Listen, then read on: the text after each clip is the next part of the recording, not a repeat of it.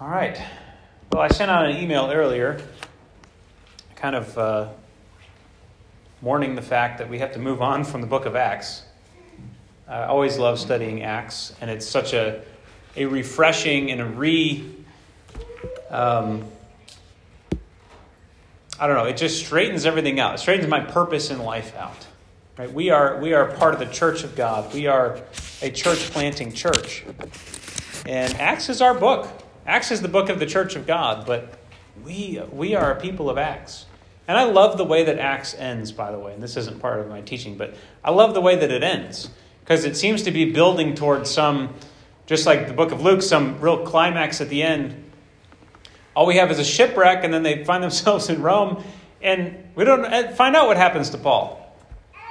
Right? Because in a lot of ways, that's not the point. Paul's not the main character in the story. The gospel and what God is doing in the earth through the gospel, that's the main point. And so Paul, he makes his way to Rome and he fulfills his journey, but it's the gospel that continues on after the book of Acts. And he continues to proclaim the gospel without hindrance. And we find ourselves, I just love that, right? That Luke delivered this book to the church, to Theophilus, and we find ourselves as recipients. And we are, I think there's a church planting network called the Acts 29 network. But there's some truth to that, right? We are continuing to live in this story. And I love the open-ended nature of the conclusion of Acts. So tonight, it seems daunting, but really the way that Luke has written Acts, there's one big final journey that encompasses the whole second half of the book. And we're going to cover that in a broad stroke tonight. And I'm going to read one verse, and then I'm going to pray again, because I really do believe that this is a significant book for Acts, but this is a significant night for us in terms of the word that's on my heart to share with us as a church.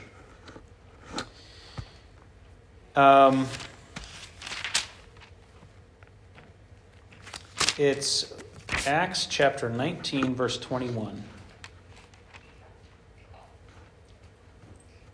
Now, after these events, Paul resolved in the Spirit to pass through Macedonia and Achaia and go to Jerusalem, saying, "After I have been there, I must also see Rome."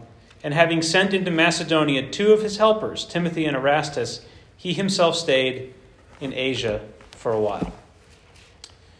Father, I pray that you bless the teaching of your word tonight, that you would anoint this time. God, I pray that your word would go forth unhindered tonight. Unhindered by me, a frail vessel, and by all of us as frail listeners and hearers, easily distracted people. Lord, I pray that there would be an unhindered ministry of the word tonight in speaker and in hearer, and that you would build up your church. We thank you for that. In Jesus' name, amen. All right, well, so this last portion of Acts, I said it was about the trials of Paul, but in a broader sense, it's about Paul's journey. And as much as I hate the inspirational living and TED Talk and self-help gauze that has come over the idea of journey, which, by the way, I did a quick YouTube search of my journey just to see what would come up, and it's quite entertaining. People's journey of self-discovery, the journey to self-love, a journey from 2 to 20 pull-ups, I found. A journey from a women's bicycle to a Mercedes-Benz. Some get-rich-quick guy. Several TED Talks about various journeys.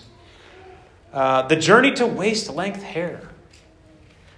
One woman was on there. All about so it's a worn-out phrase, our journey.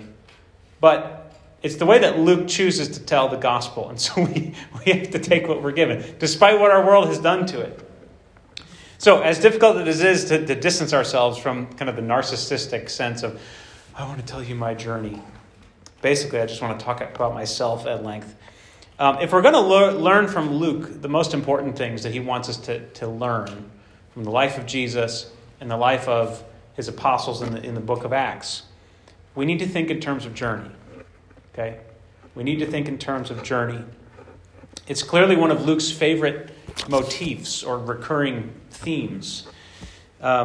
Luke opens up his story with the journey of the Holy Family to Bethlehem, journey back home to Nazareth, the journey on which Mary and Joseph discover that Jesus is not with them, and they have to go back to Jerusalem. Jesus' journey to Jerusalem, which begins in chapter 9 and runs all the way through chapter 19 and forms the main section, the biggest chunk of the book, is he set his face like a flint to journey toward Jerusalem.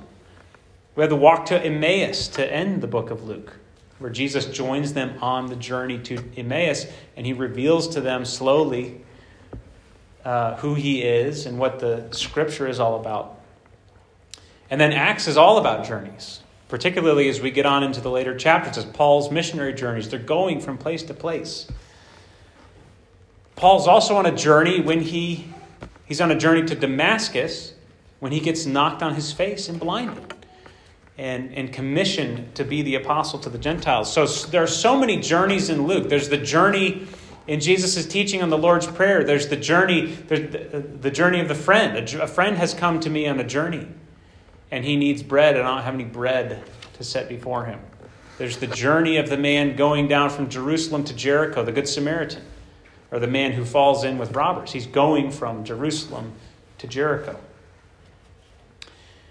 So much of Luke's writing is structured around the idea of journey. And so this portion of Acts is no different. It is structured in the verse I just read. Paul resolved in the Spirit to go on a journey. And he knows the route. He knows the destination. And he says, after I've been there, I must also see Rome. This sounds exactly like the way that Jesus sets out on his journey to Jerusalem as well.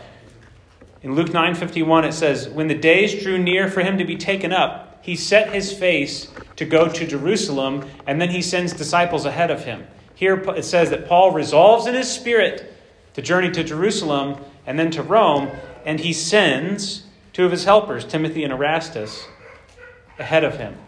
He's clearly walking in the footsteps of Jesus. Why is this important in a teaching? As I said, we're talking about the trials of Paul. Why is it important to spend so much time talking about journey? It's because Paul's journey,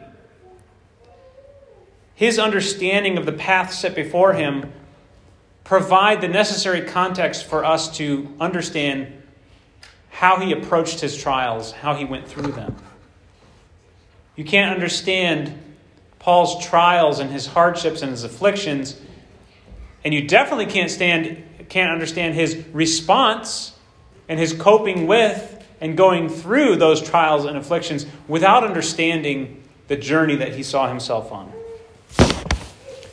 And so Paul sets out on his final journey here in chapter 19, and this is before, he still has a lot of work to do. He still stays for quite a while in Asia. Right? He doesn't immediately leave, but he has resolved, I'm going somewhere. I'm here for now. There's work to do now. But once that's done, I know where I'm going. And there are longer stops along the way. I don't know if you notice that. Paul's always knows where he's going, but he also knows when to stay and hang out. And it doesn't alter his focus or his direction. It doesn't change his final destination. He knows when to stay and he knows when to go. Same thing with Jesus, by the way. Jesus knew when to stop and listen to someone who was wanting his attention. He knew when to just keep going and say, if you want to follow me, we're going.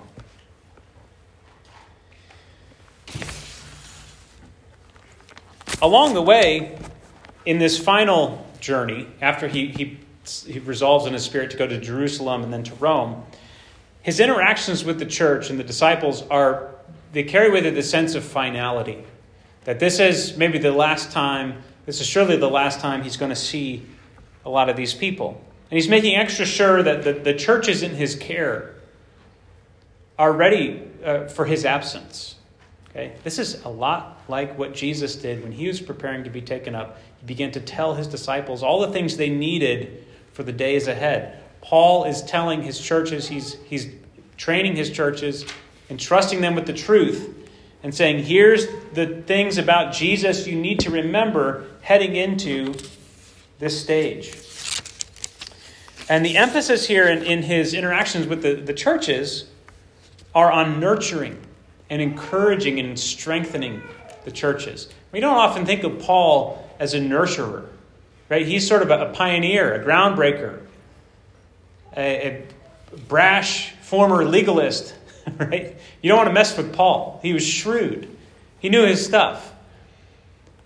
But he had such a heart to nurture and found and care for the churches that he was starting. He did not just blow in and out of town. He stayed as long as he needed to for his teaching to take root and for that church to be, in his estimation, well-founded. Nurture, encouragement, strengthening. It says, chapter 20, after the uproar ceased, Paul sent for the disciples, and after encouraging them, he said farewell and departed for Macedonia. When he had gone through those regions and had given them much encouragement, he came to Greece. On this final journey, he is leaving them, he is strengthening them, he is establishing them. The farewell speech to the Ephesian elders, which is just one of the best sections, I think, in all of the New Testament. If you just had that inside of you, if you had Paul's heart in what he is saying to the Ephesian elders inside of you, you would never lose sight of the goal. But that speech is all about, I'm leaving you and I'm entrusting you to the grace of God. Chapter 21, verse 5. When our days were ended, we departed and went on our journey, and they all with wives and children accompanied us until we were outside the city, and kneeling down on the beach, we prayed and said farewell to one another. Then we went on board the ship, and they returned home. There's this sense of departure, finality. And then he gets to Jerusalem, which is one of his destinations, Jerusalem, then Rome. He gets to Jerusalem, and even there's this prophetic sense, that kind of this foreboding sense about what's going to happen to him in Jerusalem. And some people are encouraging him, no, don't go. There is bad, there's a bad spiritual sense. I have a bad feeling about this, they're saying. In the words of Star Wars. I have a bad feeling about this, Paul. Don't go. There's a prophet named Agabus. He comes down and he has this dramatic scene where he takes Paul's belt and he binds his hand. He says, this is how the man who owns this belt is going to be bound when he comes to Jerusalem. Verse 12 of chapter 21, when we heard this, we and the people. So Luke's implicating himself. We and the people.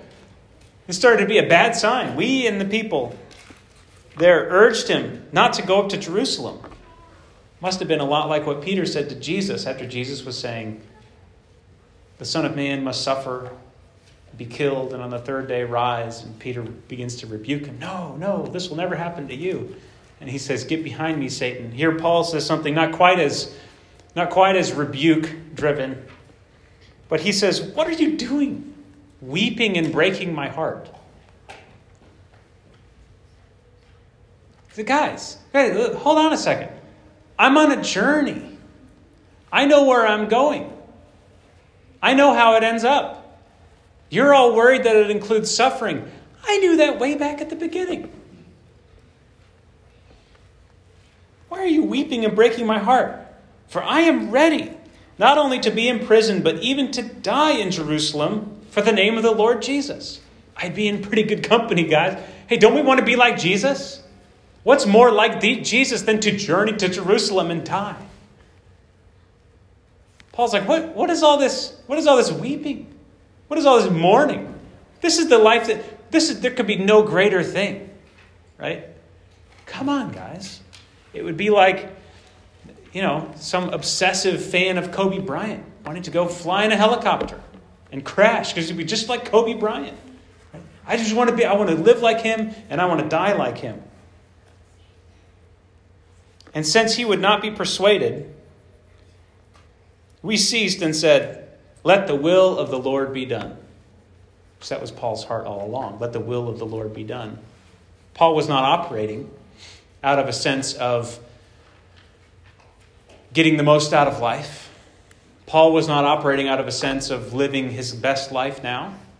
Paul was not operating out of a sense of establish my legacy, maximize the number of converts that I am responsible for. Paul was dead set on doing the will of God in response to the calling that God had placed on his life. And he knew that what could be more in line with that calling than to journey to Jerusalem and die. So, yeah, even if I die there, so be it. He really wants to be like Jesus. A lot of people want to be like Jesus. Right? I wish I could say that I really want to be like Jesus. Paul actually wants to be like Jesus. He wants to go to Jerusalem and die. He wants to suffer. Because he'll be with Jesus when he does. So he's arrested in Jerusalem. Very similar accusation that they had against Stephen. The Jerusalem Jews, they were a unique bunch. They were a stubborn bunch. They had home field advantage in Jerusalem. And it was really hard. It says that there were thousands of those who believed of the Jews, but they believed that you had to become a Jew, right? This was just we need everyone to be a Jew. So they weren't Jerusalem council type believers. So he's arrested in the temple, and I just want to point this out, because if there's ever a verse that describes the spirit of our current age, it's chapter 21, verse 34. Some in the crowd were shouting one thing, some another, and as he could not learn the facts because of the uproar, just right there. Some were shouting one thing, some were shouting another, and he couldn't hear the facts because of the uproar. Right? I'll just point that out. That pretty much describes the state of discourse in our current age. Someone's shouting, another person's shouting, and meanwhile the facts are the real victims. So he has a series of, he kind of bounces around from place to place. Right? And he evades execution kind of by the skin of his teeth. Because he's Paul and he's shrewd. He knows what he's doing. He knows the right thing to say. But you notice, he's not trying to acquit himself. He's trying to take the next step on his journey. Right? He never tries to just... He could have gotten out. And even Agrippa says, this man could have been freed if he hadn't appealed to Caesar. He never just tries to escape outright and to be acquitted. He only says the things that progress him along the journey that he knows he's to take. So there's the tribune in Jerusalem with the Jews. Then he goes before the chief priests and the council, and they got to hear the story again. And each time there's a little bit of a different spin to the story, or emphasis in the story. Then they say, well, we need to go to, he appeals to Caesar, or he says, I'm a Roman citizen. And they say, oh, well, this isn't a matter for the Jewish courts. This is a legal issue for the actual government here. So they get to send him to Felix. There's a conspiracy by the Jews to kill him on the way to go see Felix. He has some centurions learn about it, and they give him an escort. Paul gets a motorcade on the way to see Felix. It's pretty cool. Take that, conspirators. And then Felix, he has this exchange with Felix, and Felix is kind of intrigued, actually. And he knows some things about the way. That's what they call it. And but Felix doesn't really do anything. He's kind of intrigued, but he also is waiting for Paul to bribe him, it says. He's waiting for Paul to kind of pay him off.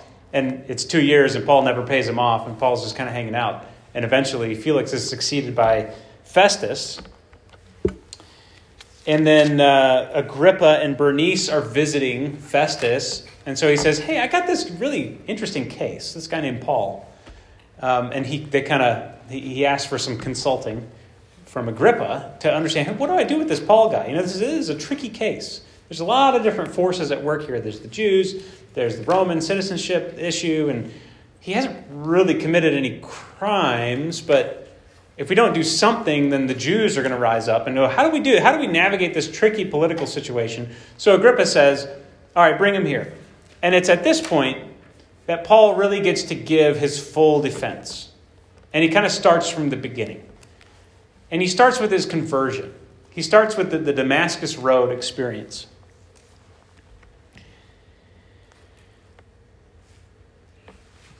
And here's what he says. Let's go there. Chapter 26.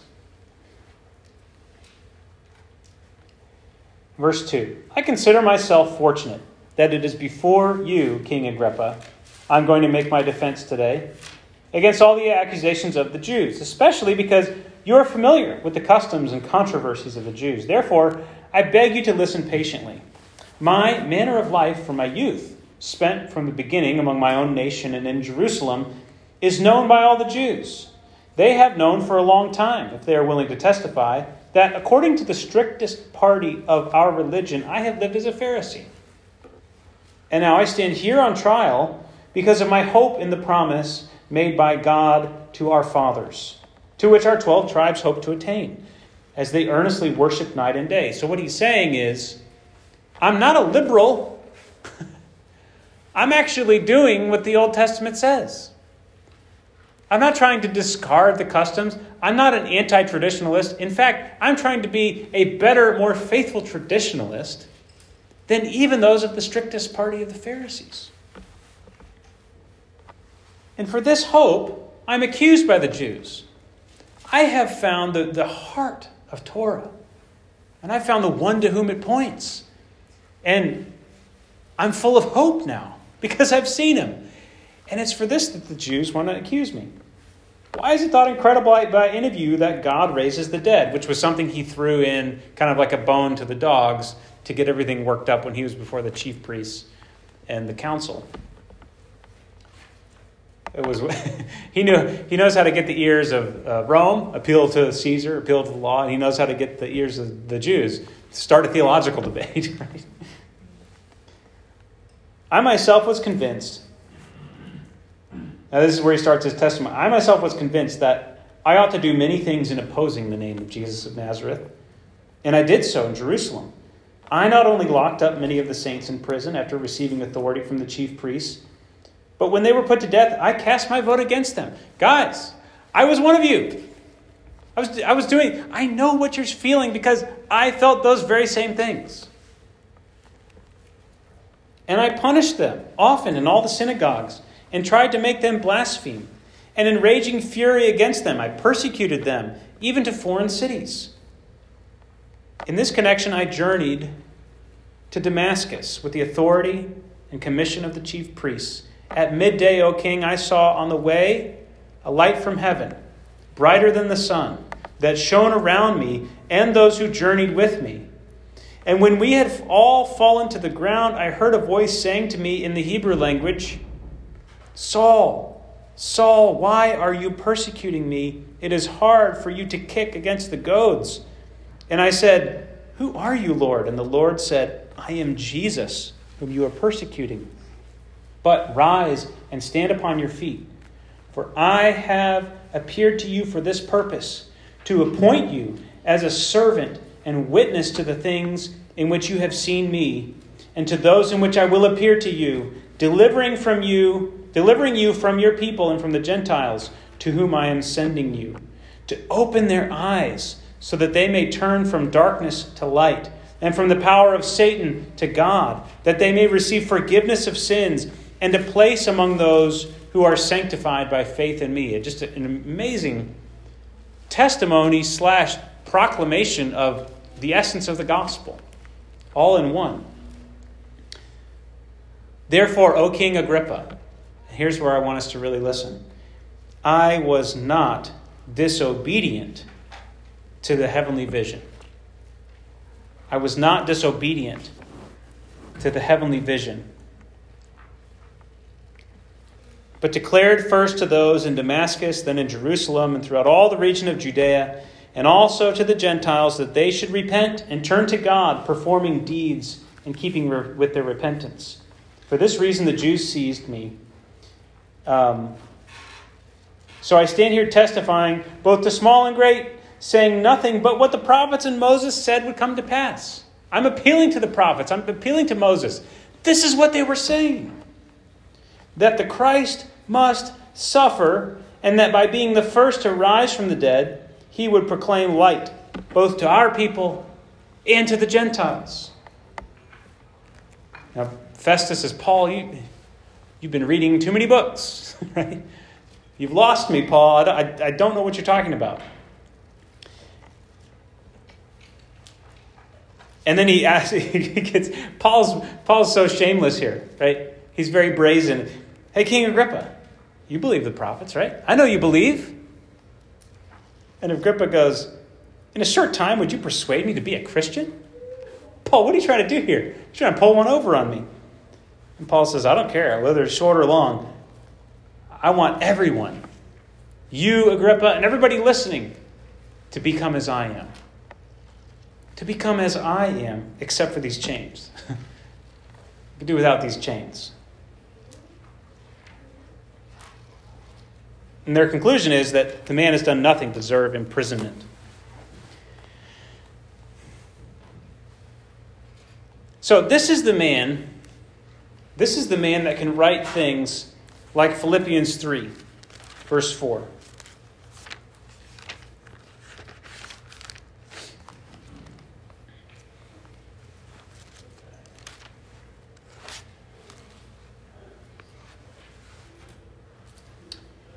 Though I myself have reason for confidence in the flesh, if anyone else thinks he has reason for confidence in the flesh, I have more. He rattles off his achievements in Judaism. Verse 7, but whatever gain I had, I counted as loss for the sake of Christ. Indeed, I count everything as loss because of the surpassing worth of knowing Christ Jesus, my Lord. For his sake I have suffered the loss of all things and count them as rubbish in order that I may gain Christ and be found in him, not having a righteousness of my own that comes from the law, but that which comes through faith in Christ, the righteousness from God that depends on faith, that I may know him and the power of his resurrection and may share his sufferings, becoming like him in his death, that by any means possible I may attain resurrection from the dead. Paul was on mission. He knew where he was going. He knew what his destination was. It was fellowship with Jesus. And every choice that he made and every trial that he faced, he viewed in light of that. That's why he can write things like 2 Corinthians chapter 11.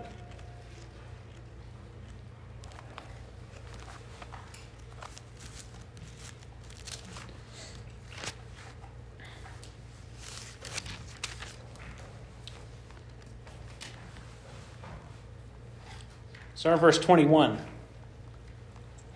Whatever anyone else thinks to dare to boast of, I am speaking as a fool, I also dare to boast of that. Are they Hebrews? So am I. Are they Israelites? So am I.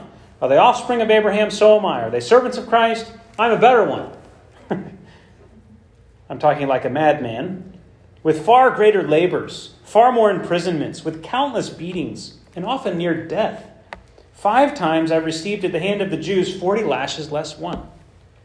3 times I was beaten with rods. Once I was stoned. 3 times I was shipwrecked.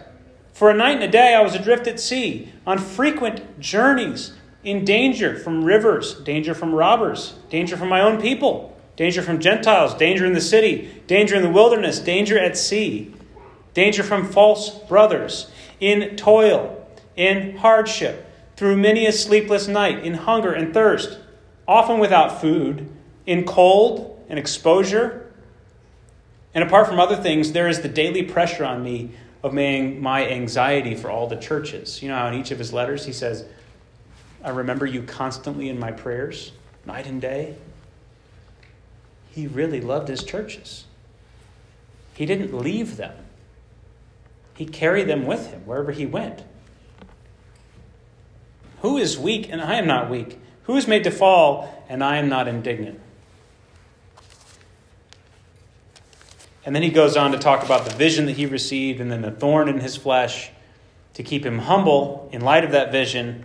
Chapter 12, verse 9.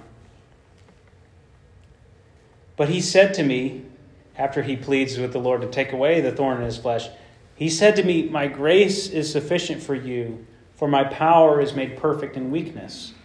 Therefore I will boast all the more gladly of my weaknesses, so that the power of Christ may rest on me. For the sake of Christ, then, I am content. And actually that means well pleased. It's the same word that the Father uses over there. You are my beloved Son, and you I'm well pleased. For the sake of Christ, then, I am well pleased with weaknesses, insults, hardships, persecutions, and calamities. Because all these things just show my weakness. But what happens when I'm weak? Then I am strong. Then the grace of God appears. Then the miraculous starts to work. Then the resurrection power begins to show forth.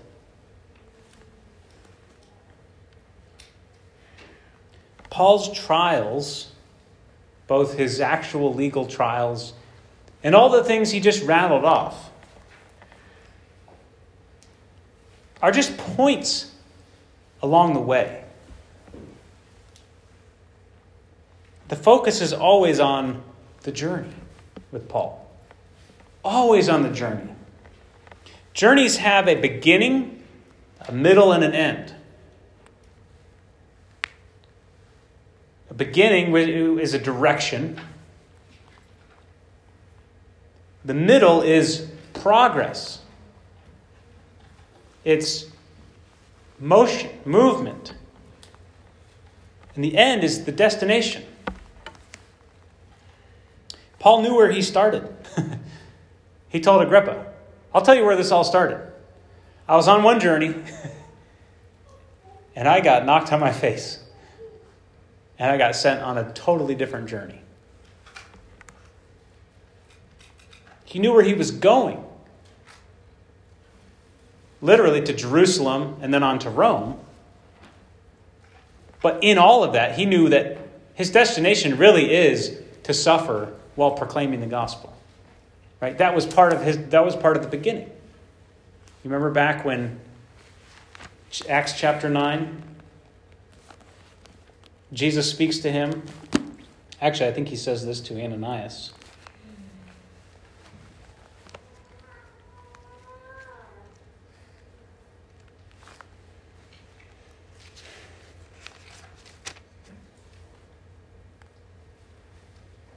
The Lord said to him, Go, for he is a chosen instrument of mine, to carry my name before the Gentiles and kings and the children of Israel.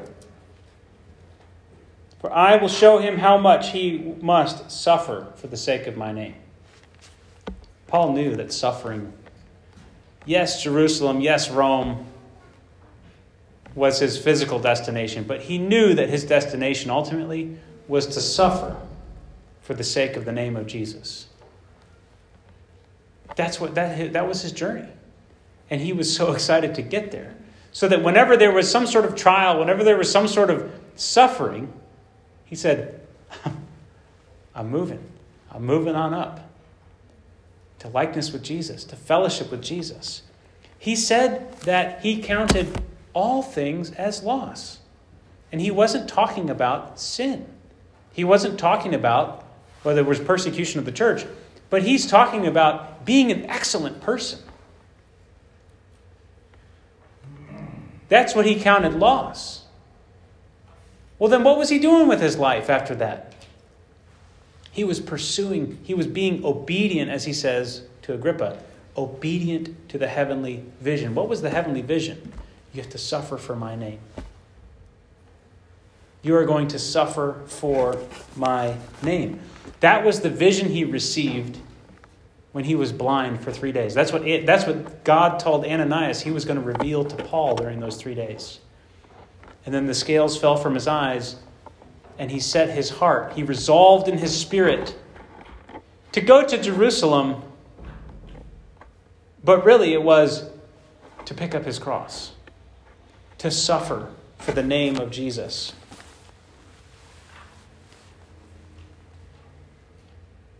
Paul's entire direction in life was governed by one thing: obeying the heavenly vision. That was it. That was the beginning, the middle, and the end for him.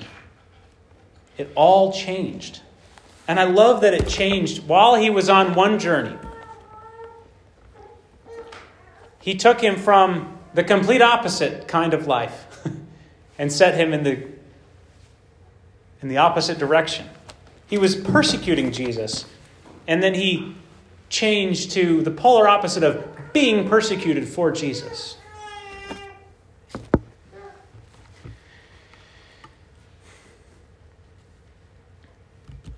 So, what's on my heart for us is just to understand the life of a disciple. Jesus calls disciples on a journey, right? And it's a journey to join him in going to the cross. Okay, we, like Paul, know our destination right up front. Luke gives us just picture after picture of Jesus' call to discipleship. It's very clear in the book of Luke. If anyone would come after me, let him deny himself, take up his cross, and Luke adds the crucial word daily, and follow me. Every day there's a cross. Every day there is somewhere that your will would probably not do it in God's way. Nevertheless, you say, I will be obedient. Obedience is where we take up our cross. Obedience is where our will is conformed to the will of God. So the life of a disciple is not a life of comfort. We know that. It's not a life of control. It's not a life where you're in control of what's happening to you.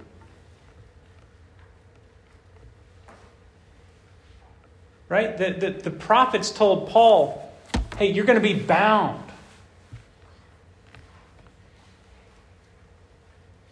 There were a lot of things that happened to Paul that were outside of his control. That whole list of things. Would he have chosen to be shipwrecked? Probably not. Did he want to receive those lashes? No.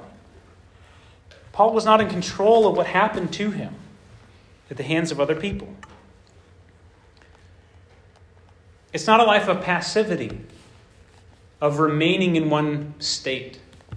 It's not a life of inertia where you just kind of cruise and just cruise through life.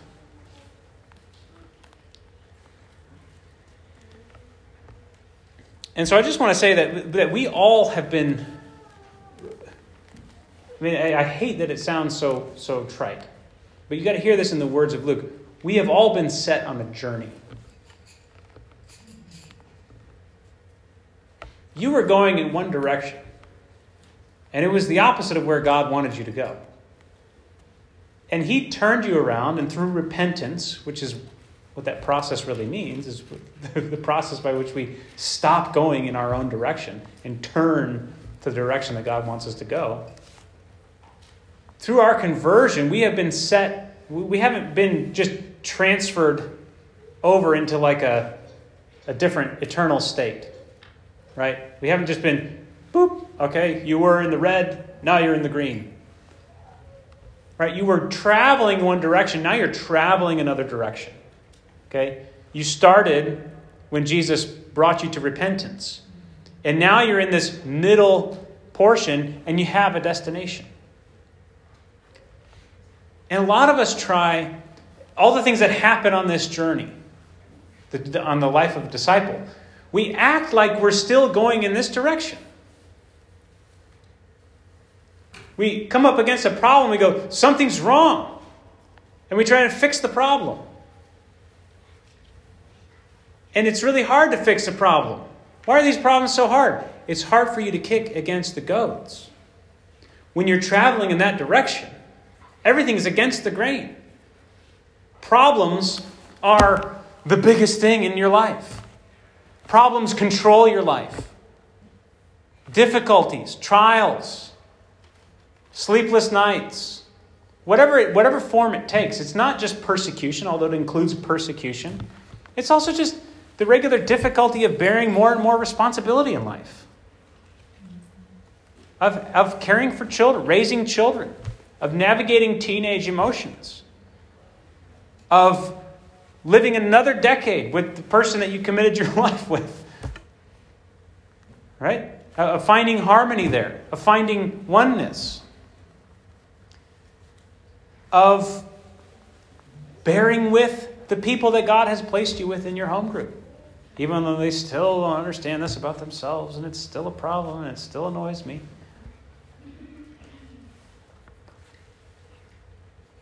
Those things start to happen, and we go, something's wrong, let's fix it, so we can go on our merry way. No, that's like, that becomes the life of a zealot. That becomes you trying to imprison everyone around you, lock them away because they don't see it the way you see it.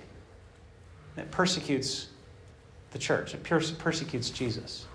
Instead, Jesus sets us on the path of affliction, of suffering. But it's also the path of resurrection. And that's really the secret. Because on this path, you experience problems like everyone else does in life, and you try and fix them, and you can't. And it just kind of stays in that cycle. And it's just pain management. It's just pain management for the rest of your life. We're going to have all this painful stuff, but TGIF. You live leisure activity to leisure activity. You live pleasure to pleasure. You live quiet night to quiet night. And that's what you live for. And you just can't wait to get through these difficult things because I don't feel right when I'm in the midst of them. It doesn't affirm who I want to be, who I thought I would be. I just want to, there's many parents of young infants in this room. Let's get rid through this phase, please. Because we get to the place where they've stopped crying at night, right? At least. I'm going to live full night's sleep to full night's sleep. But trials will increase. Trials will always increase. Whether it's due to just life, the course of life, or real opposition. Because there's real opposition that we face too. And so here's the point. Unless we understand the journey that we're on, we will not face our trials the way we need to. Trials will become the thing in our life. And we will live our life in relationship, in light of trials and managing trials. But that's not the life of a disciple. Paul says, I am content. I am well pleased with all the stuff. And you know what your stuff is. You know the stuff that just bothers you, that's hard for you, that you'd rather not. You know that stuff. It's different for everyone. God has called you to head into that stuff. And to not see it as a hindrance, something between you and what you want to do, but to see it as the destination. These are the things that shape us into the image of Jesus. But they won't if we're still walking in this direction. It's hard for you to kick against the goads. You're just kicking against the goads if you don't see the journey that you're on, if you haven't received the heavenly vision, if you're not being obedient to the heavenly vision, which is you will suffer for my name. That's not just a call to Paul. He had a specific form of that calling. But Jesus said very clearly, if anyone would come after me, let him take up his cross and follow me. In other words, come suffer for my name.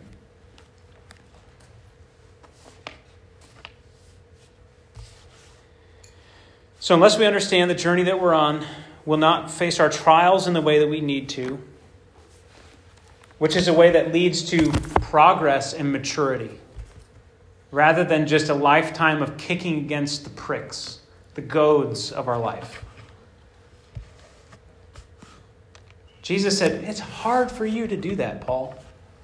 You keep down the road you're on, nothing's going to get any better ever.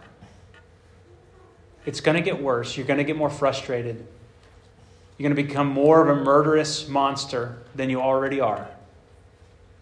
The more you try and fix your problems to get through them, it ends up just creating more of that same problem in your life.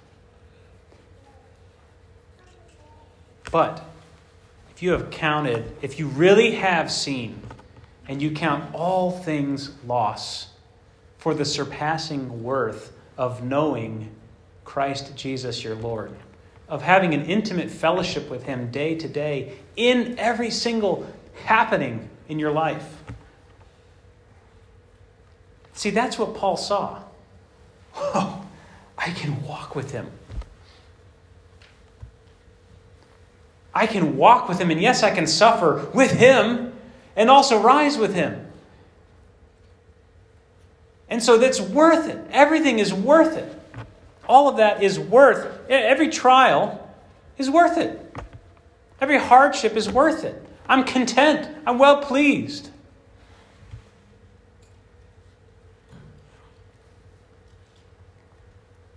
So if you have received the heavenly vision, you understand the road that you're on, and you're not confused when things feel hard and they feel uncomfortable. And in fact, you begin to welcome it, not because you enjoy it, but because you know that it conforms you more into the image of Jesus. And that's a completely different way of living life. And so I just want to say, I've been thinking in terms of decades a lot. Micah turned 10 this week. We've had a decade. We're sort of in the new decade, depending on how you consider decades. Some people say it's 2020. Some people say it's 2021. Whatever. But I'm thinking in terms of decades, which is what I try and do anyway in my life at the beginning of a year. I think in terms of the next decade, not just the next few months, but what are we doing? What's our vision? What are we being obedient to? And over the next decade, we're going to grow a lot as a church. We are going to grow a lot as a church. And with that, trials are going to multiply among us. And my commitment to you as a pastor is to always point you toward this fact, that Jesus calls anyone who would to come after him, take up their cross and follow him, and that any place of difficulty or suffering or trial, the first thing to ask about it is, how can it make me more like Jesus? How is this making me more like Jesus? How is my frustration with my wife making me more like Jesus? What do I need to learn? How do I go into the ground and die? What is my difficulty with X child, with this neighbor? What is it teaching me about how to be more like Jesus? And so my commitment to you in counseling, in pastoring, is to remind you of that. And if you are willing, and if you're able to see that and receive that, we will get through and we will rejoice in many trials. If you still are going down some sort of road, some sort of journey that you have started for yourself, some vision that you have of yourself, and you're trying to journey toward that, let me tell you, it is hard to kick against the goads.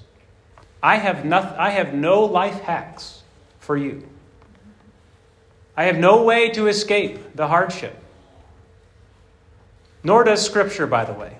Nor does Jesus. Nor does anyone else who's not trying to sell you a bill of goods. We have as our inheritance the fellowship of his suffering and the power of the resurrection.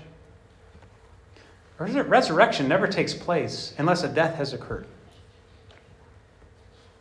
And so another way of putting it is this: I will never shield us from death. I will only remind us that there is the resurrection. And that's my commitment to you. And I devote myself to live that kind of life. And listen, there will be more chuckle-worthy trials, the normal child training stuff. There will be hard things. We may be in the middle of a church service and someone might fall from the third-story window and die. And we have no idea what to do. Right? Right in the middle of a great, but kind of long, it's great. Boom, dead.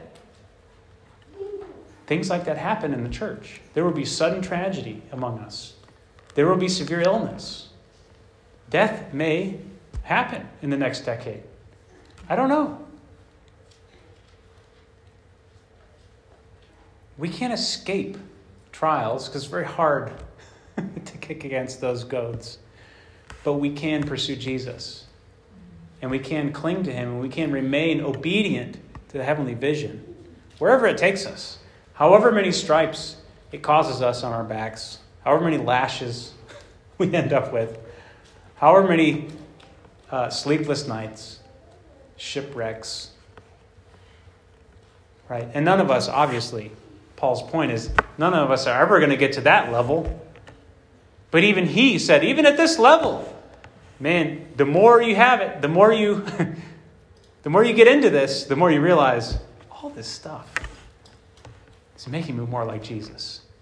And it's allowing his grace to come into my life in greater degrees. So imagine if Paul had lived the rest of his life trying to avoid conflict, trying to avoid pain. Just that. I don't like pain. No, most of us don't like pain. I would say all of us don't like pain, right? How many different kinds of pain medication are out there? Even just like a minor headache. All right, give me something for this. We don't like pain. Some psychologists even theorize that pain avoidance is the number one driver of any decision that we make. We basically live our lives as one big pain avoidance. We buy things to avoid pain. We eat things to avoid pain. We don't like pain. Imagine if Paul lived his life trying to avoid pain. We certainly wouldn't know his name. Right? And he would, and Jesus would not have been glorified through his life. He might have had a decent, enjoyable life on his terms, but we wouldn't know who he is, and God wouldn't have received glory. So that's the question. What do you want to do? Do you want his name to be the one that people remember through your life, or your name? And so that's as we close Acts, as we come out of our time, that's what I want to call us back to. We are disciples. Just like Paul was so excited about walking in the very footsteps of Jesus. He was so caught up in the fact of being with Jesus and like Jesus that all those things just didn't even matter to him. I'm sure it hurt in the moment, but he called them in another place light momentary afflictions. They're working for us an eternal weight of glory. All right. So that's what was on my heart. And I hope what God wanted to speak to you in your heart, I hope the Holy Spirit did that and continues to do that as we close out our time in Acts. You might be kicking against the goads. The frustration in your life might not be because of the thing you think. Right? I got a problem. I need to get rid of this problem. It's frustrating me. I need to figure this thing out. It's frustrating me. Your problem could be you're not on the journey. You're on a different journey, and it's your own journey. Your end destination is something different than what the heavenly vision would dictate. And so that's the thing. You either live your life in pursuit of your own destination, or you live your life in obedience to the heavenly vision. And obedience hears and does. And that's the righteousness that Paul was talking about. It comes by faith. The righteousness of God, which is by faith. That is what faith is. I hear and I do. And that's the righteousness that God calls us to, that Jesus enables us to have, to hear and do. Because we know that even if death happens, resurrection has defeated death. And so we can obey whatever Jesus tells us to do. We can abound, we can have nothing. Paul said, in whatever situation I'm in, I've learned to be content and do all things through Christ who strengthens me. So, just like Paul says after he rattles that off to the Corinthians, he says, examine yourselves. Examine yourselves to see whether you're in the faith. Because he says, you guys, I'm not your problem. Examine yourselves. Look at everything. Look at all that's happened to me. And I could easily complain, but I don't. In fact, I rejoice in that stuff. You examine yourselves and your problems. I say that because Paul got pretty sarcastic in 2 Corinthians. He's pretty fed up at that point. Examine yourselves. Test yourselves. What journey are you on? You're getting all bent out of shape about the wrong things, Paul says. And I encourage you, you read all of 2 Corinthians for that matter, but at least the last few chapters. And you can hear Paul's heart. He's exhorting them. Guys, you got to get it. Once you get it, you don't have these kinds of fights. You don't have these kinds of arguments. You are on the journey and you are obedient to heavenly vision. And you embrace all kinds of suffering and injustice. You don't try and get out of it. And you don't try and defend yourself. You don't try and come out on top. You just stay on the road, obedient, just like Jesus was obedient to the point of death, even death on a cross. Therefore, God has highly exalted him. This is our Lord. This is who we follow. This is whose name we take when we call ourselves Emmanuel Christian Fellowship. The last thing I'll say is this. I really, for a long time, I didn't know what we were going to name our church. And I wanted it to be Christian Fellowship of the Cross. Because it was just so foundational. I think the first time we had our own little church service, I talked about the cross. And this was really on my heart that we'd be a people of the cross. And so I wanted to name our church. And I came to Emmanuel because I didn't want the only thing, or the thing that's up front, to be the cross. I wanted it to be that God's with us. And we go to the cross because he's with us, and we know he's with us. And so I just want to encourage you. You're called to go to the cross, but we are together, following Jesus going to the cross. And we're on the road together. And as we do that, he is manifested among us. God is with us. He told his disciples to go on their journey. And I am with you, he said, to the very end of the age. So I want to call you to the cross, but I want to remind you that we're going there together. We're with you. We're with each other. You're with me. I'm thankful. And just remind us, sort of a belated New Year's sermon. New Decade's sermon. This is who we are, and this is where we're headed. And Jesus is with us. Somebody just texted me. Man, instant feedback. JP. That's pretty long. I'll read that later. All right. It's not quite midnight, but some of you might be close to falling out of the third story window. So let's pray. Father, I pray that you come and seal this truth in our hearts.